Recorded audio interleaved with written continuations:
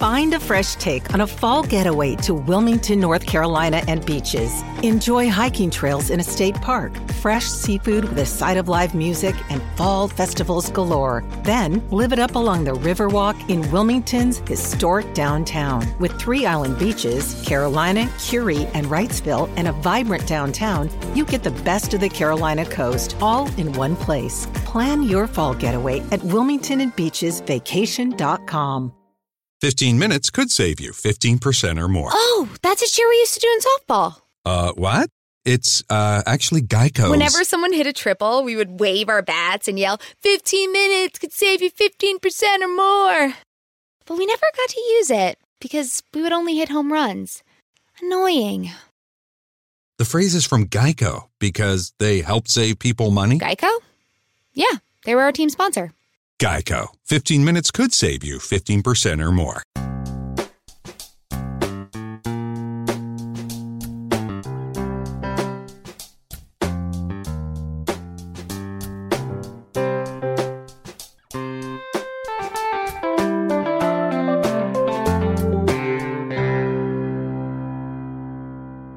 Welcome to Accelerate Your Business Growth with your host, Diane Helbig.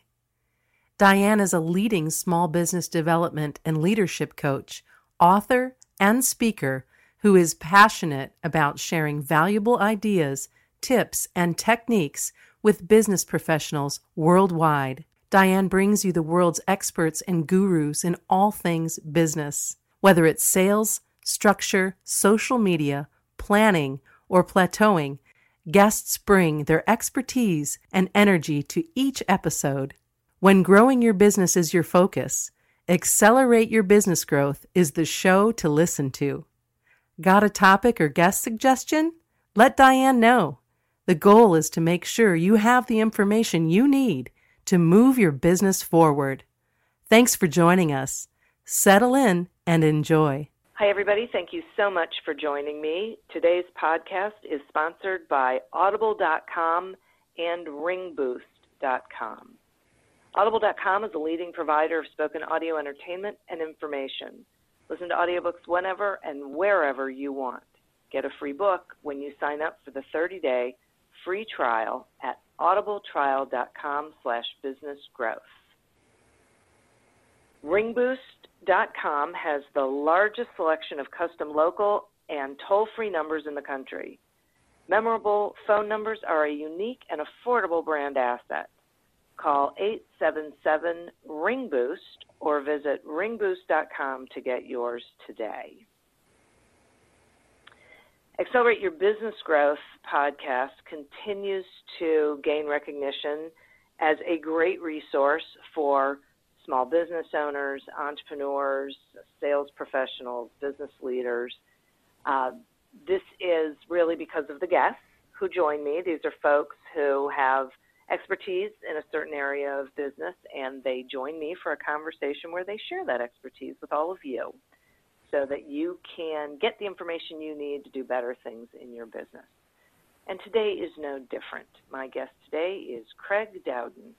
Craig has a PhD in psychology with a specialization in business and is a certified positive psychology coach. He regularly contributes to high-profile business and HR publications, including Forbes, Financial Post, The Huffington Post, Psychology Today, and more. In 2009, he was recognized as one of Ottawa's 40 under 40 business leaders by the Ottawa Business Journal. Craig received his Bachelor of Science in Psychology at the Memorial University of Newfoundland and is also the author of the book, Do Good to Lead Well. Thanks so much for joining me today, Craig. Well, you're welcome, Diane. It's a pleasure being here. I am thrilled to have you here. We're going to be talking about what causes good people to be bad leaders, and this is a fascinating subject for me because we see it so often, and you just, scratch your head and think, what in the world's going on? So I'm actually going to start there and ask you, what does cause good people to be bad leaders? Well, I think it's and thank you, and I think it is such a fascinating topic. And when you look at why do people leave organizations, one of the number one reasons, if not the top reason people leave, is because of poor leadership. And then at the same time, if you ask people what is their potential and capacity to be a good leader, the vast majority of us say, great. So there's a little bit of a disconnect there. And I think there are several pieces. And I think one of the really key ones is around time pressure. And so when we are operating within our businesses, small, medium, large size businesses, there are a lot of things that are coming at us day to day that we're trying to manage.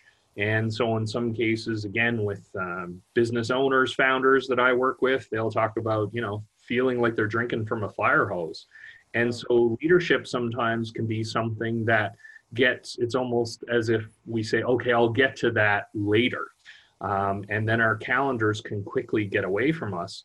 And what's really interesting is that there's a lot of evidence and research around the fact that when we do feel time pressure, we can act out of character. We're at risk of acting out of character, contrary to our values. And so I think in the context in which we operate, that can really lead many well-meaning, quote unquote, good people to act in bad ways and to lash out at their employees, to not take the needs of their stakeholders into consideration. So I think that can be one major challenge. I think a second one, which is also intriguing, and again, one of the best parts about my work is I get the opportunity to interview CEOs, again, from startups all the way up to multinationals. And one of the common threads that I hear from them when I speak to them about positive leadership and how to be successful is they'll talk about our operating assumption that other people think, feel, and act like us.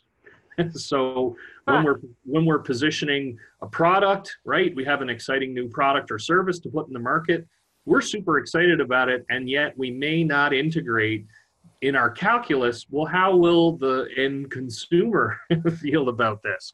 Or people may make the assumption that someone's going to feel a particular way about a situation because we project our own. So I think, unfortunately, those two things, kind of that situational blindness around time pressure, as well as our own self-serving bias, if you will, our assumption that everybody sees the world as we do, they can really get in the way where, once again, we can be well-meaning and can be tripped up in terms of how successful we are in exhibiting those behaviors. That is fascinating. And you mentioned these CEOs that you've had an opportunity to interview. And what advice have you learned? What advice did they share with you about being a better leader, or things to do to make sure that they're not falling into that bias of believing everyone's in the same place they are? Well, a couple of things. I think they'll talk about, don't believe your own press. And that can be in any kind of place or form in terms of what is happening. So don't get so excited about your own ideas that you lose track of how they're going to land. I think the other thing that was really powerful, and different CEOs that I've worked with have reiterated this in various ways, is really to take control of our calendar.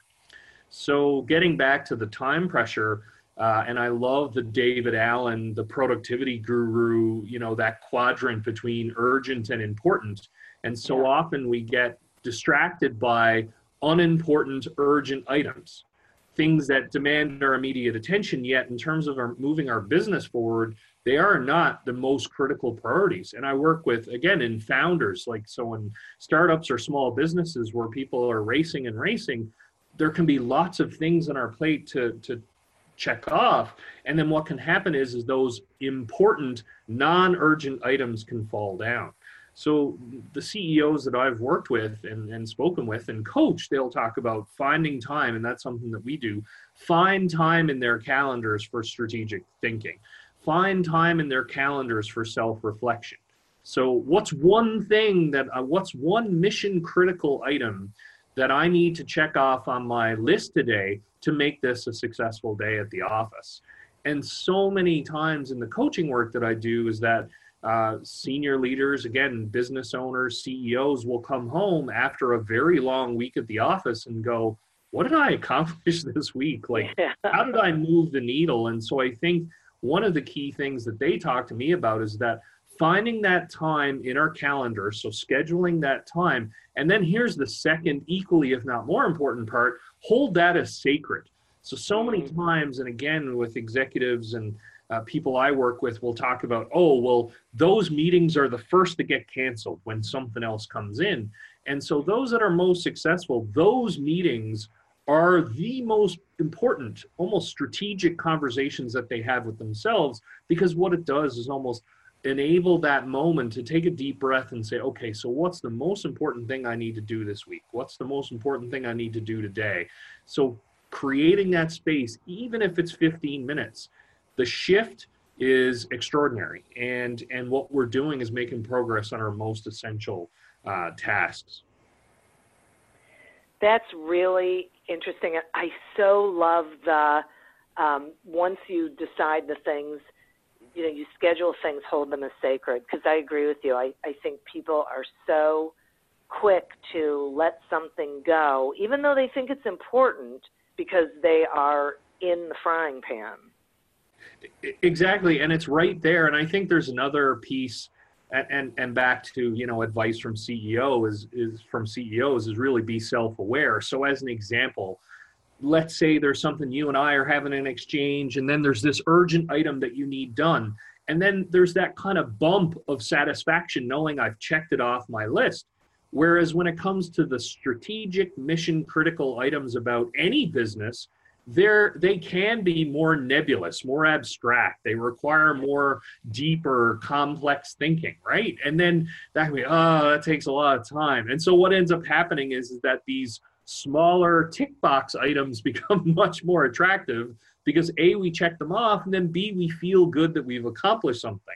So and if we don't set aside that time, and we don't realize, well, we really need to be mindful of those core levers in our business that constantly require attention, well, we can get adrift of our priorities quite quickly, and we can be working extremely hard. And so it's, again, another piece of advice, which, it's like working smarter, not harder. Right, exactly. Okay. Share with me, if you would, what the 6 pillars of positive leadership are. Well, the reason I wrote the book is that a lot of business owners, senior executives, CEOs that I worked with were looking for how to be a better leader. So what can I do to grow my leadership muscles? And one of the interesting things that they found was that when they would Google search positive leadership or employee engagement or how to lead a winning organization, they were overrun with results, and their computers would restart and begin to spin, because there was so many results in their search screen. And so what I wanted to do was essentially identify 6 evidence-based pillars of positive leadership. So those that not only are about doing good, you also do well. And I think sometimes leaders see it as, well, I can either do good or I can do well. I can either be nice or I can drive results. And so I really wanted to provide 6 evidence-based pillars. So the first one is self-awareness. And I hinted at that earlier, it's essentially the foundation of positive leadership. If we aren't aware of who we are and how we come across to other people, then we're not nearly as strongly equipped to navigate the different people and situations that we're going to come across, both personally and professionally. The second pillar is respect or civility, and respect matters. It's so important to build trust and really create a strong winning environment. And there's so much evidence around how respect affects our performance, our creativity, our willingness to collaborate, and even our physical health. Humility is the third pillar, and really it's about keeping our ego in check, leaving our ego at the door. And even though sometimes the media imaging around the bravado and ego attached to leading, when you look at the evidence, humble leaders perform at a significantly higher level and lead organizations that are much more engaged and creative. The fourth pillar is focusing on the positive, which may be self-evident based on the title, the science and practice of positive leadership. And I think, once again, the important piece here is there are negative events that happen in our business, and I was very purposeful around labeling it because it's focusing on the positive. It doesn't mean we don't pay attention to troubling data or we never talk about challenges. It's just, where do we spend the majority of our time? Yeah. The fifth pillar is meaning and purpose. So essentially the start with why, Simon Sinek's famous TED Talk, and really around, so why does our business exist? So above and beyond the mechanics, the product or service that we provide, why do we get out of bed in the morning? Why is it, when I led a couple of different talent management organizations, a question we would talk about at our team meetings frequently is that, so why do we show up here rather than any other talent management firm in the city or in the country? So what is it that creates that sense of purpose? And then the last pillar is empathy. And so, and I have to say, it may be, if I'm able to choose, a personal favorite, because it is in decline. And yet, when you look at the leading researchers and thinkers in this space, they say empathy is the critical differentiating factor for success, both now and even more so in the future. And so these 6 evidence-based pillars really talk about, how do we build a positive organization and how do we exhibit positive leadership behaviors. Wow, that is really great. And I so agree with you that empathy is sort of on the decline. So I want to focus in on that one. Sure. What are things that leaders can do to strengthen their skills around empathy? Well, I think one of the major pieces is to ask questions. And again, what's really interesting is, and I'll go back to the example, there are so many founders. So again, so when you're looking at people who are looking to scale their businesses and take it from a startup idea, the germ of an idea, to a really thriving organization and business, if that's their desire, so many people talk to me about how they got so excited and so caught up in their own idea that they never really asked questions of people around them. So, what do you think of this product or idea? How do you think this can be positioned in the market? What do you think people need to see in order to drive their interest? So asking questions, and I think one of the really interesting things is that we each have our own assumptions. So if I see you, if we're engaged in a conversation, I can make a variety of assumptions about who you are, what you're about. That's how we operate. And unfortunately, we can come to the conclusion that our assumptions are indeed fact. So I love, the quote, like, if you want to know what's going on in someone else's world, ask them rather than make the assumption. And I think that's so incredibly powerful. And ask for understanding and out of curiosity rather than to judge. So the more open-ended questions that we can ask, it builds trust with the other person. And more importantly, we get access to information that we wouldn't have before. And I think the ability to ask questions, once again, we can almost feel like asking questions denotes weakness. And really the key is, and it's funny, so many of the business owner CEOs I interviewed will talk about, well, asking questions is at the heart of my success. The higher up in the organization I go, the more I need to ask questions, because there's no possible way I can have access to all of the data that's available. And my job is to ask the right question to get to the heart of the matter. And again, the biggest learning that we experience in our lives is through when someone asks us a question. Rarely it's when someone tells us something. So I think asking questions is really key. And related to that is visiting the front lines. That's asking questions of our team. One of the best examples on television, it's Undercover Boss.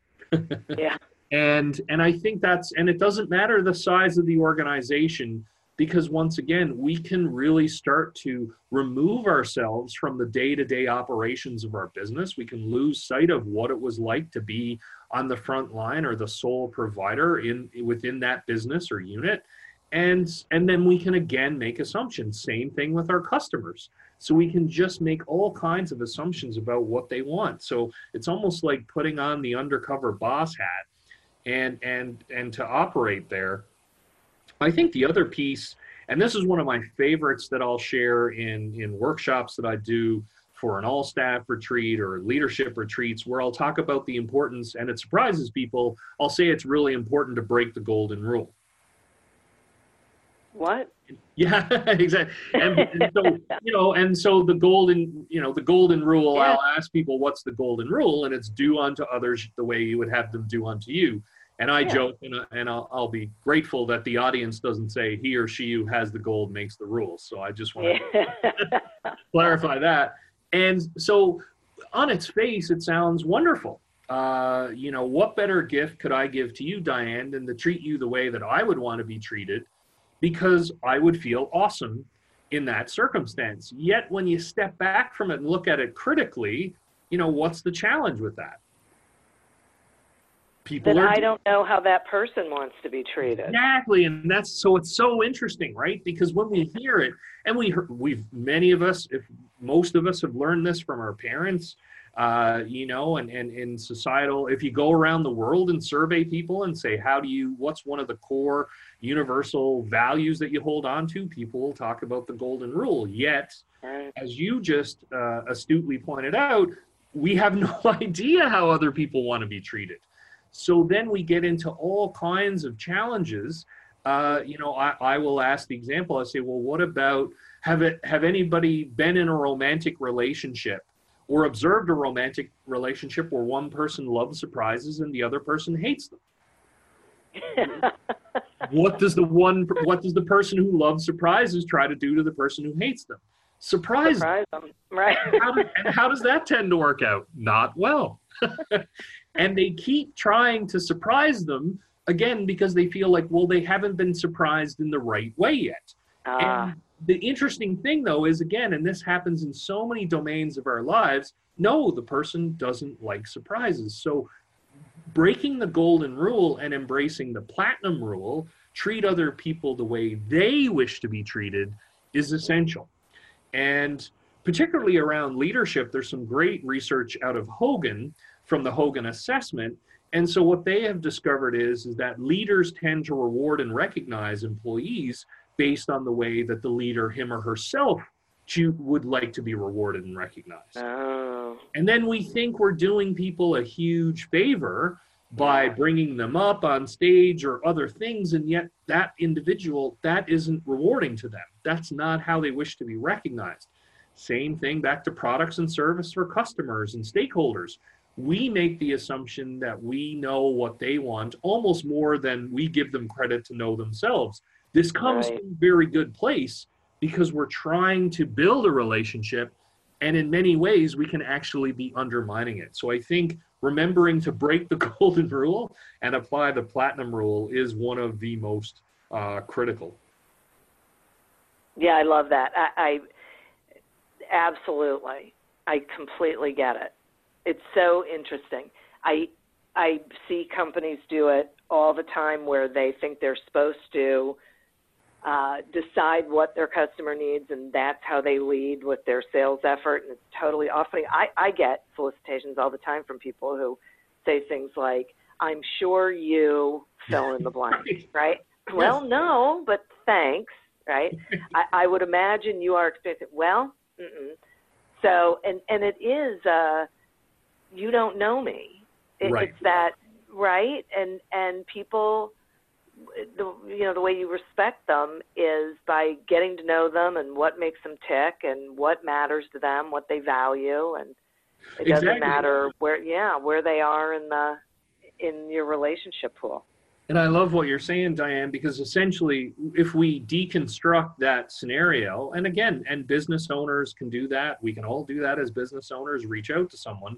And what we're trying to do is demonstrate connection, demonstrate understanding, which is really empathy, so that we understand the other person and his or her perspective and where they're coming from. And unfortunately, they missed the key ingredient that I opened with, which is asking you questions. So rather than saying, I'm sure, then it's, well, what's happening, thanks for making Yeah. the connection. What's happening in your business? What are some, what's your reality? Who do you work with? Who do you like? All those kinds of things, because that unlocks information. And again, I love what you shared and when we skip that step of asking questions and make assumptions, well, it turns us off.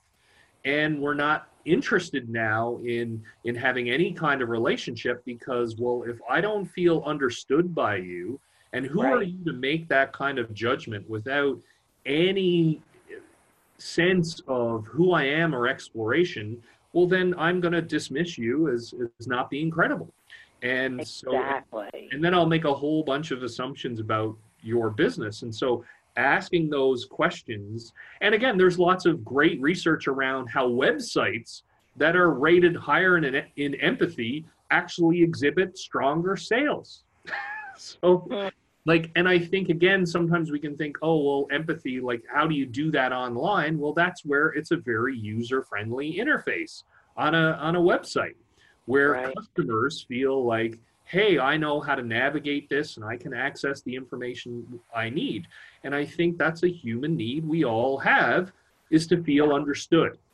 So when we feel understood, it's a wonderful, it's a wonderful grease for business relationships and personal relationships. It really kind of greases the wheel in that space. Absolutely. I have to take a quick sponsor break, and then I have some more questions for you. Let's see. Oh, here we go. Sorry. Accelerate Your Business Growth podcast is happy to be sponsored by Audible.com and RingBoost.com. Audible.com is a leading provider of spoken digital audio entertainment and information. They have over 150,000 titles to choose from, and you can listen to them on any device, including whatever you're hearing us on right now. If you sign up at our link, which is audibletrial.com/businessgrowth, you get one free audiobook and a 1-month trial of the service. Some examples of books you can listen to on Audible.com are The Inside Track by Peter Sage and The Irresistible Consultant's Guide to Winning Clients by David A. Field. So visit audibletrial.com/businessgrowth, explore the books that are of interest to you, and receive one free audiobook when you sign up for the trial.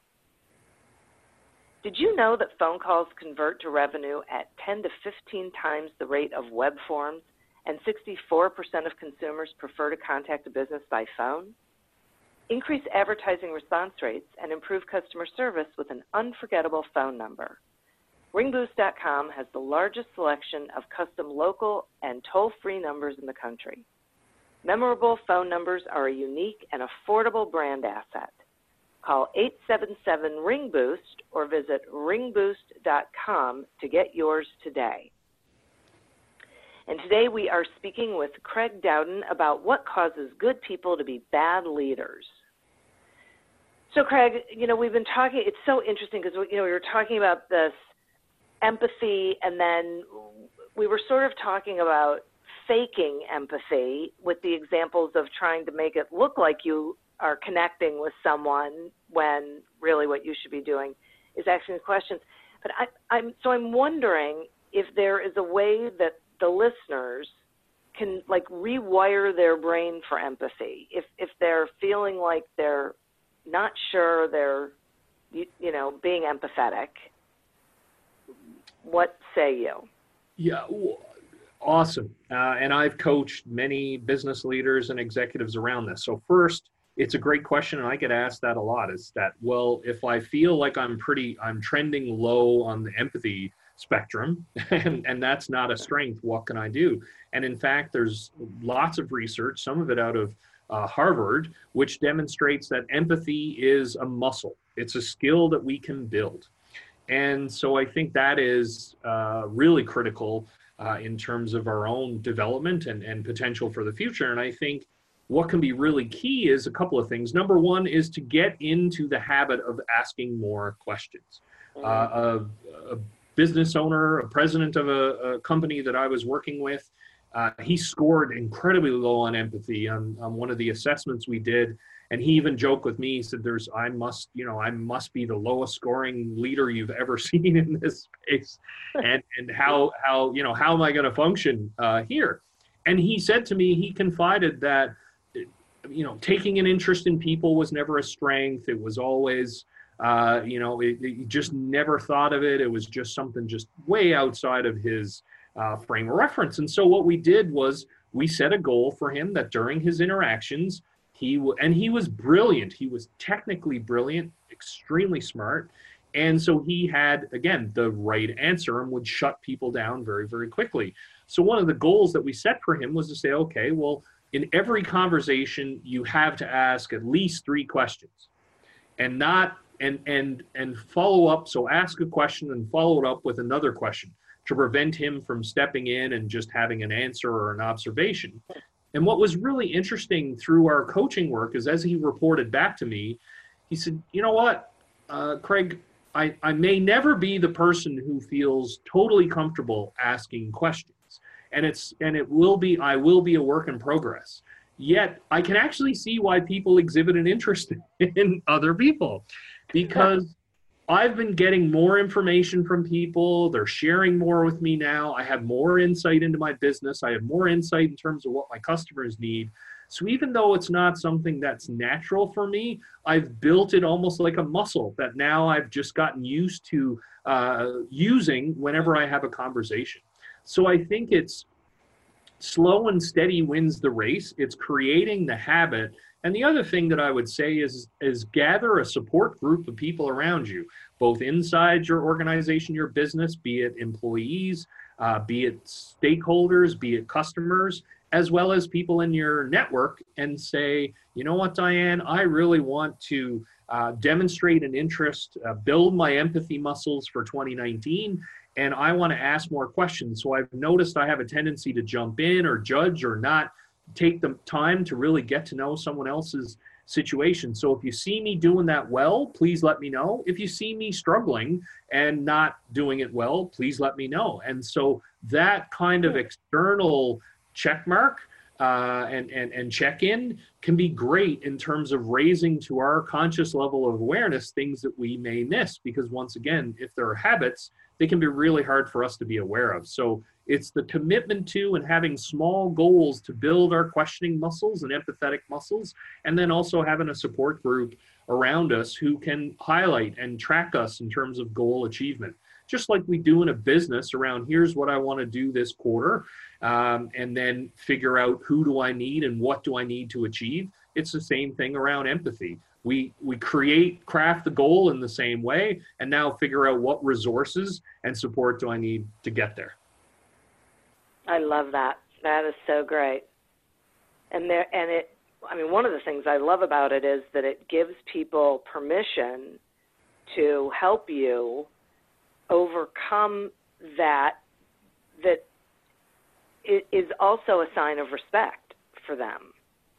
So, yes. Right? You're further building the relationship with them because you're saying, in not so many words, I trust you, and I am inviting you into my process to help me be a better leader, and I get it that I'm not, without having to say that.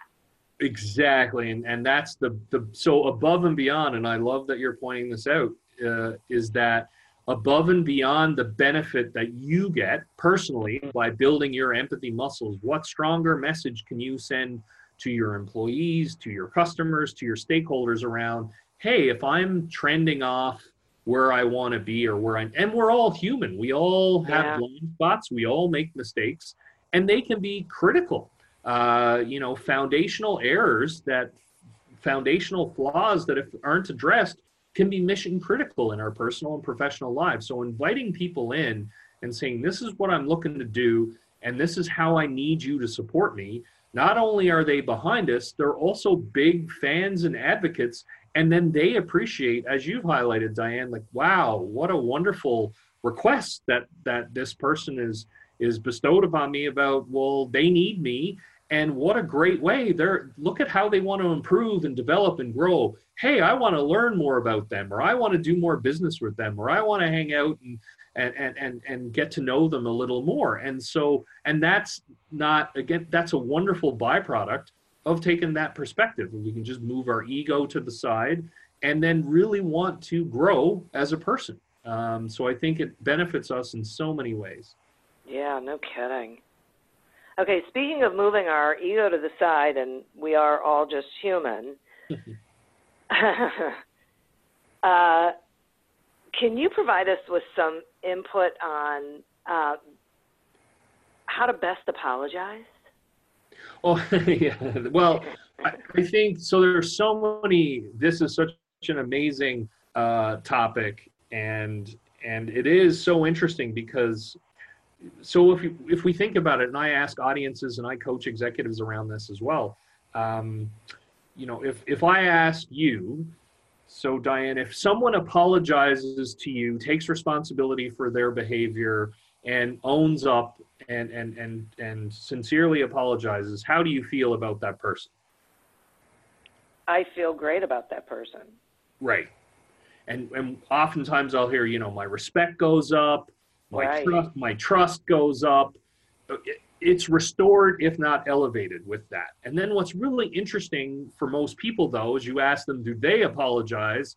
And then the answers we provide is, well, no, because the other person will think I'm weak or I'm incompetent or they'll respect me less. So it's this interesting kind of juxtaposition behind that. And I think it's one of the most underutilized yet powerful relationship building techniques that we have. Marshall Goldsmith, the top rated executive coach in the world, multiple years running, has called apologizing a magic move, the magic move for executives and business leaders. I remember interviewing Jim Whitehurst. He's now the CEO of Red Hat, a multi-billion-dollar organization. I think they just had the largest merger in the history just a short time ago. When I was talking to him, he said, people have an amazing capacity to forgive if we provide them with the opportunity. Yeah. So I think that's also incredible. And a lot of times, again, we can not want to apologize because, well, what do I have to apologize for? They're going to take advantage, or they're going to, and again, unfortunately, it's a massive opportunity that we let go to the wayside. Another senior vice president I was coaching, when he apologized to his team and took ownership for his behaviors, I remember it was one of the most powerful observations anyone has shared with me, because I was doing follow-ups with his team and I called them all afterwards, and someone said to me, they said, Craig, what's amazing is that now after he's apologized for this, not only do I respect and appreciate what he's trying to achieve, now I'm open to learning from him and being mentored by him, because before, his arrogance, I was like, I didn't want to give him more data. He's the smartest person in the room.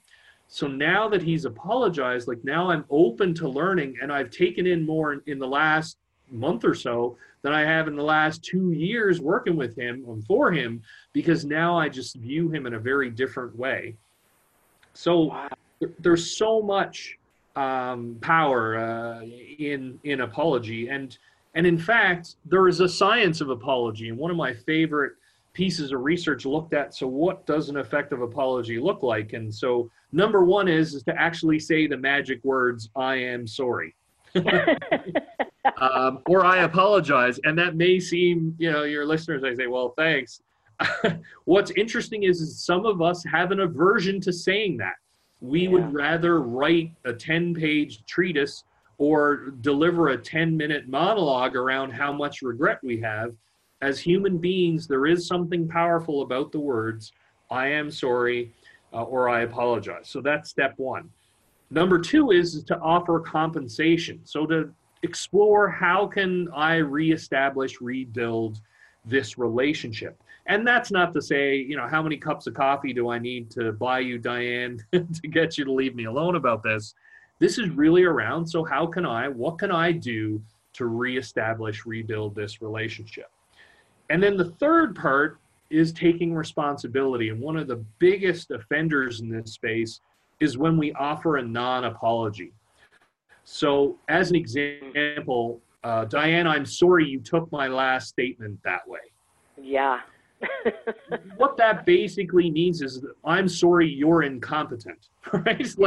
I'm sorry you're not perceptive enough to know what it is that I said previously. So now I have to descend off my mountain of knowledge and really kind of dumb it down. And unfortunately, once again, what that does, as you can appreciate, is do considerable damage.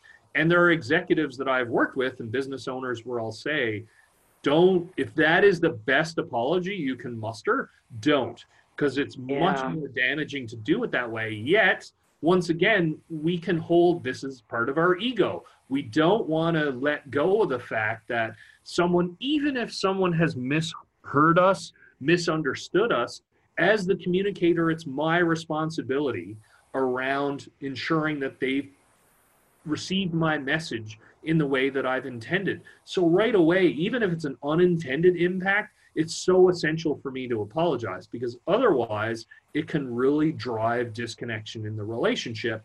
And referring back to Marshall Goldsmith, I love this one, and we spoke multiple times.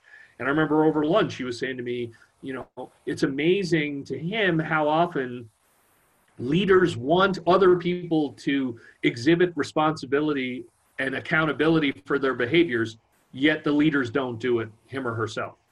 Yeah. So if we want people to be responsible, to follow up on timelines, deadlines, follow through on their commitments, etc., we can complain about everyone else, yet if we're not apologizing and taking ownership, how can we possibly expect the people we lead, or our consumers, our customers, our stakeholders, to follow suit? And so it's just this wonderful, and going back to the executive I coached, he said to me, you know, afterwards, people on the team started to apologize more frequently because he set the standard. And then also they would come in and talk more openly about things that they were struggling with, because they saw it as, well, this is how we operate. We all have things that we, that we're not skilled in. So let's just be open about that, so things can be brought to the surface quicker. So there's so much around apology that's unearthed, I would say. Boy, I'm so glad that you just brought that up, because that was the question I was going to ask. It really sounds like when a leader learns how to apologize, it really changes the tenor and the vibration of the environment that they're in for everybody, because people know then that they can be human, but also it feels like the leader looks at people more reasonably. Well, and back to, and I love linking it back to your initial question about good people being bad leaders. By being in a position of leadership, we have authority over other people. So right away, there's a distancing effect that happens with our relationship. And so to your point, by exhibiting vulnerability, it reminds everyone around us, hey, we're all human. And then so now the gap, and this is when someone who's really positive, really happy, again, a good person, can create an environment where, and I've coached many quote unquote positive people, really good people, and they'll say, well, no one comes by my office or says hello or, or shares things. And, like they know I'm really nice and I care about them. And yet if we don't exhibit vulnerability and openness, it's really tough for other people to walk into our offices and do the same, because, especially because of the hierarchical dynamic as well. So you really set the tone and people look up to see, how do we behave in this organization? And then I'm much more comfortable to say, well, you know what, I struggle with organizing around deadlines. And you've come to me and say, well, I struggle with X. And so by that admission, now it inspires me to be more open with you because, well, you've gone first. And as the leader, once again, that sets a very powerful precedent around how that can operate. Wow, it's so interesting. I love this whole way of looking at this, because it really, really changes the dynamic, and it's the kind of thing that good people are not being good leaders because of stuff, because of things. It's not like they walk in and say, I'm going to intentionally not be a good leader, right? And it's just bringing them back to what's important, what really matters, and it's that connectivity and that relationship and respect and all of those things. I can see why empathy is such an important part of it.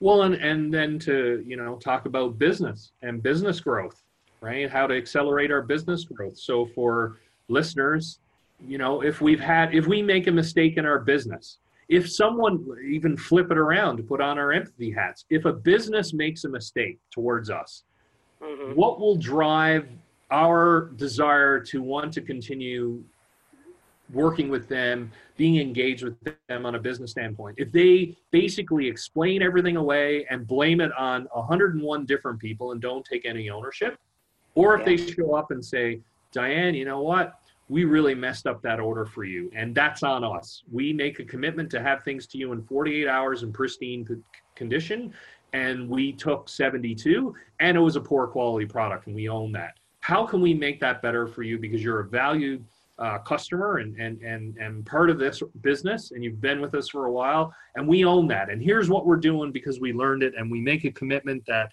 we're going to do everything we can to not have that happen again. Which organization are you going to be inclined to go back and want to continue to be their customer? The second one. Right, exactly. It's almost like the question, it's almost like too obvious, and yet, again, in our businesses, when it's our own business, we can go, oh, what if people, maybe they'll think we're incompetent if we apologize, or maybe they'll say, oh, see, you're at fault.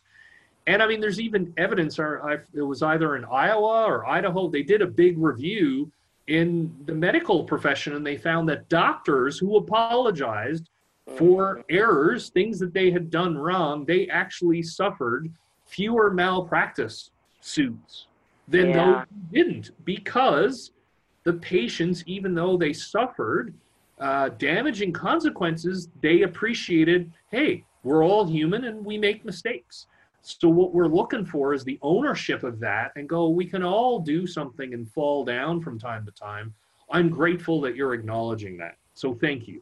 So that's what we are looking for. So again, it can be something when it's our business, we can be very reluctant to use, yet when it's someone else's business serving us, we can demand it. So it's being aware of that. Yeah, boy. This is so wonderful. Thank you so much for joining me and sharing this information. Will you let the listeners know how they can find you and your book and, you know, what you've got going on? Well, thank you. This has been fantastic. I've thoroughly enjoyed the conversation and really appreciated your questions. And so anybody who's interested to learn more, you can check out craigdowden.com. And for your listeners, my book, Do Good to Lead Well, The Science and Practice of Positive Leadership, which is being published by Forbes, is slated for broad release February 8th. And as a thank you to everybody in my community and network, and including the listeners, people who order a copy between now and February 28th, they will get put in. Just go onto my website, enter your name and email address and the proof of purchase from Amazon, and you're entered into a draw to win a free 6-month coaching program. I'm so grateful to be able to release this book and everybody who contributed to it. So I'm excited to choose the name of someone, and I'll do a 6-month coaching program. That's so great. Thank you for that, and congratulations. We will make sure we get this out there and let people know. As always, I'd like to thank the listeners as well. You folks are who we're doing this for, as well as our sponsors. Please remember, if you would like to get a free trial of audible.com as well as a free audiobook, please go to audibletrial.com/businessgrowth to sign up. And also call 877-RING-BOOST or visit ringboost.com to get your own custom local or toll-free number that you can be using as another advertising avenue. As always, continue to prosper and be curious. And until we meet again on another episode of Accelerate Your Business Growth, goodbye and good day. Everybody should definitely come to Baltimore. We had to find a different way to put our passion to work. If you love your job and love what you do, every day goes on as you want it. I think how we look at art can be world-changing.